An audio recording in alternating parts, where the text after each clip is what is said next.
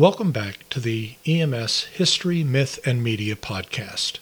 This episode is about history again. I'm going to discuss medical specialization history and specifically review the history of emergency medicine as a specialty. I really appreciate you listening. Please stay tuned.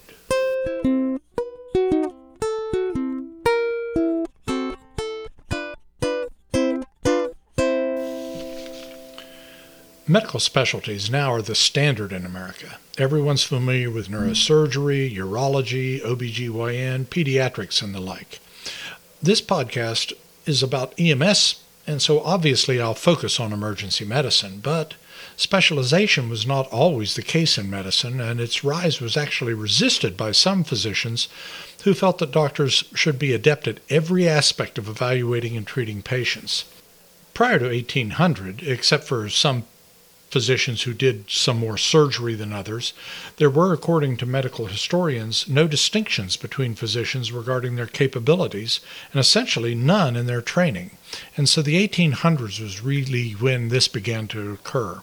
A very thorough essay on the rise of specialties in the 1800s was by George Weiss, W-E-I-S-Z, called The Emergence of Medical Specialization in the 19th Century, and I recommend it if you're interested in this. The first distinction, and the most obvious, is whether a doctor did surgery or only did treatment with medications or some physical manipulations. Surgery started in Neolithic times. We have evidence as skulls who had trephination done with stone tools, opening holes in the skull for whatever reason. And the evidence shows that many of these holes had signs of healing, which meant that the patients actually survived this crude method of surgery. Surgical techniques remain somewhat crude, such as bloodletting, to somewhat advanced. In India, rhinoplasty developed to replace the nose of criminals who had their noses cut off as punishment, but surgery was permitted to replace the nose, and so they developed these very intricate techniques to replace a nose. In the Middle Ages, many barber surgeons were common. Barbers would remove skin growths or tumors or do bloodletting. They announced that they did these surgical procedures by putting a white and red striped barber pole out in front of their establishment, and barbers still use this, although it no longer denotes that they do surgery. Physicians of the Middle Ages often considered surgery as beneath the dignity of their profession. But in the early 1800s in Europe, especially in Paris, the practices of medicine and surgery finally remerged. This split persists as the title physician and surgeon is still frequently employed, and medicine and surgery is still used to describe what we do as doctors. My medical license allows me to practice, quote, medicine and surgery, end quote. Historical records tell of doctors who tended to do certain procedures or see particular populations of patients, and early distinctions included eye surgery, urologic surgery, and of course obstetrics and gynecology. In those early 1800s, some physicians even announced that they limited their practice, and some advertised, for instance, that they did no obstetrics. In Europe during that time, specialization was trending. By the mid-1800s, a German doctor visiting in Paris commented on that trend of specialization, saying, quote, "Incredible, each organ now has its own priest, and for some, they even have special clinics," end quote. Some American doctors would travel to Europe to study. As I mentioned in a previous episode about medical education, in the United States it was still rather primitive, and so doctors would travel to Europe to get a better education. And besides getting more formal education in Europe, the American doctors who trained there were exposed to the concept of concentrating one's practice to a particular body part or organ system or disease or type of patient. But in the mid-1800s, America still had mainly generalists, physicians who did a little bit of everything. And although they might have deficiencies in an area, and thus they would often get help from other doctors who they knew were better at some particular procedure or disease than they were, these doctors were usually just more well-rounded, older, helped to train these doctors, and so they weren't actually specialists themselves. So in the mid-1800s, those distinctions between specialists started. In the United States, the earliest formal specialty in the U.S. was in 1896, and it was otolaryngology. Dr. Hal Foster formed the Western Ophthalmological, Otological, Laryngological, and Rhinological Association, otherwise known as the Wool Association for Western Ophthalmological, Otological, and Laryngological. And for the better part of a century after that, they specialized in everything from the neck up. And ophthalmology very gradually and relatively late split from this. Not until 1979 was ophthalmology a separate specialty. And growing up, I still recall doctors who were HEENT, head, eye, ear, nose, and throat specialists. Also, in those late 1800s, OBGYN started concentrating not only on women, but also infants and children. But they split off the specialty of pediatrics and then just began specializing in the treatment of women. Some doctors in OBGYN then and now associated themselves or hired midwives to do some of the deliveries. Around that period of time, psychiatry began, often with physicians just being hired to be administrators of lunatic asylums. In West Virginia, the Trans-Allegheny Lunatic Asylum was built around the Civil War in Weston, West Virginia. As I said, though, specialism, as it was sometimes referred to in the 19th century, was considered as narrow-minded and dangerous for medical science by some. In 1859, the Paris Faculty of Medicine actually rejected a proposition to create clinical chairs of specialties. And just as some distinct specialties appeared, others disappeared, such as syphilologists who specialized in venereal diseases, and others branched into distinct factions, such as ophthalmology branching off from otolaryngology and pediatrics branching off from gynecology. As with the effect of wars on the advancement of emergency medical services, advancements in medical technology and new technologies around World War I, with the initiation of radiology and rehab medicine, they grew in response to the utility to addressing the war wounded. And in around 1913, Franklin Martin, MD, initiated the American College of Surgeons in Chicago, and they tended to call their certified surgeons fellows of the American College of Surgery, and they could add those initials after their name.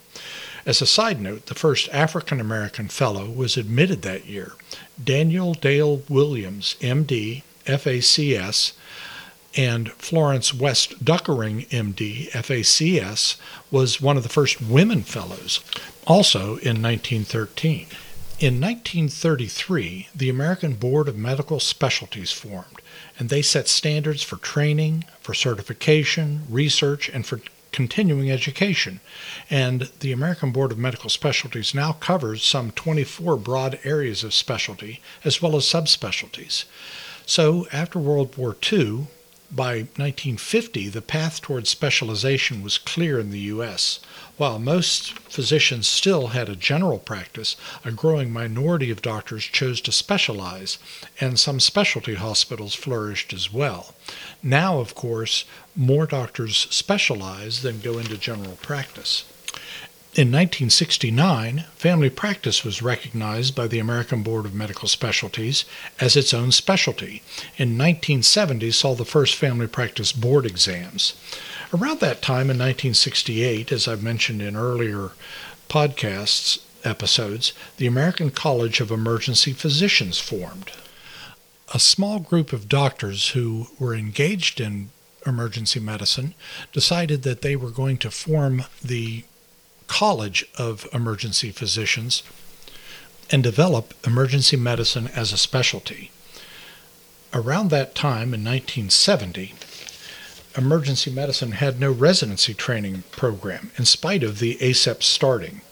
In Cincinnati, Ohio, a medical student thought that emergency medicine should have a curriculum to train doctors to specialize. And so Bruce Janiak, with I have heard the Department of Internal Medicine at the University of Cincinnati developed a curriculum and became the first and only emergency medicine resident in the U.S.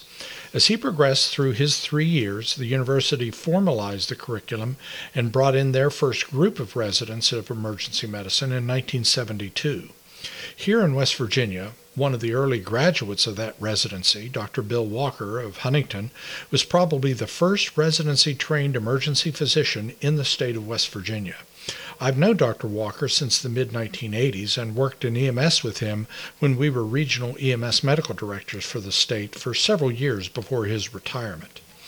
A very good reference about the birth of emergency medicine is a book by Brian J. Zink, M.D., F.A.C.E.P., entitled Anyone, Anything, Anytime, A History of Emergency Medicine, for those of you who still read books. So, in 1980, when I graduated from medical school and started out my residency in family practice, two of the most recently recognized specialties, family practice and emergency medicine, were the two board certifications which I held in the late 1980s and 1990s. You see, when a new specialty starts, in recognition of the fact that there were doctors actively practicing that branch of specialization when board certification began, those practicing physicians were allowed to take the board examination in spite of the fact that they had not done a residency training program in that specialty. This window to adopt practicing physicians into that specialty is known as grandfathering into the specialty. So in 1989, when I became board certified in emergency medicine by grandfathering, it also coincided with the birth of our twins when I first became a father. After the grandfather period ended, the only way to get board certification within the American Board of Medical Specialties is to successfully complete a residency training program, and then you are qualified to sit for the board examinations, which you must then pass. Specialties typically now have several points of focus. Residency training programs, obviously, are part of it. The curriculum is specific to that specialty. A certification examination has to be formulated. Continuing education to update the knowledge base to reflect new developments. Research in that specialty, usually a specialty medical journal publishing material germane to the specialty, and also recertification process at some interval after you pass your certification to retest, and if successful and you pass it, you maintain your board certification. Most specialties also have an honorary status of fellow to designate individuals who have certification and have fulfilled some additional requirements. Thus, FACS for the Fellow of American College of Surgeons, and in my case, the Fellow of the American College of Emergency Physicians, I can put after my MD. And doctors then get to add a bunch of initials after their name. Before I end, let me talk about subspecialties. The American Board of Medical Specialties on their website state that they have specialties in 24 categories, but these are not all of the specialties. Since the 1960s, a number of further divisions in specialty designation have arisen. For example, emergency medicine spawned an offshoot of pediatric emergency medicine. Internal medicine has a bunch of subspecialties which are obtained by doing further study after your general residency years in internal medicine, things like nephrology, cardiology, infectious disease, and others. And likewise, multiple subspecialties exist under the surgery umbrella: plastic surgery, cardiothoracic, hand surgery, several others. And they signify specific anatomic sites of practice, certain disease processes, or procedures. And those are the focus of those surgeons. So, okay, let me summarize. Medical specialization began before 1800, but really gained inertia in the mid-1800s in Europe, and the idea spread to the U.S. After 1900, more formalized specialty designations advanced with the formation of specialty societies, such as the American College of Surgeons. And in the early 1900s, particularly after World War II, a shift started from most doctors being what was called general practice doctors to more and more doctors choosing to be specialists. Even general practice became a specialty of family practice, which has since changed its name to be called family medicine. As I've covered in previous episodes, emergency medicine essentially followed the mid-1960s reports on the serious lack of emergency care for victims of trauma. The late 1960s and early 1970s saw the birth of emergency medicine training, residency programs, become a specialty with board certification under surgery initially, and then in the late 1980s being accepted as an independent specialty. My medical education in the late 1970s, my residency in the early 80s, and starting in the practice of emergency medicine in 1983 placed me not at the absolute beginning of emergency medicine, but I certainly caught the wave and surfed it through my entire career. The history of medical specialties is nearly 200 years old, but its infancy was really in the last 100 years or so, and the true progress of the concept has been probably since World War II. My chosen specialty is younger than me, but of course I'm 67 years old, and that's not absolutely recent history. Well, we've come to the end of this episode of the podcast EMS History, Myth, and Media. Thank you for listening. I hope that you find this topic interesting, and if you're an EMS worker, let me mention, the whole of America is appreciative and profoundly grateful for your sacrifice and the critical work during this COVID pandemic. Others have been forced to recognize what those of us in EMS have always known. You are a vital service. Your work is tireless, and it saves lives and reduces the effect of trauma and disease when people most need help. Bless you, and thank you.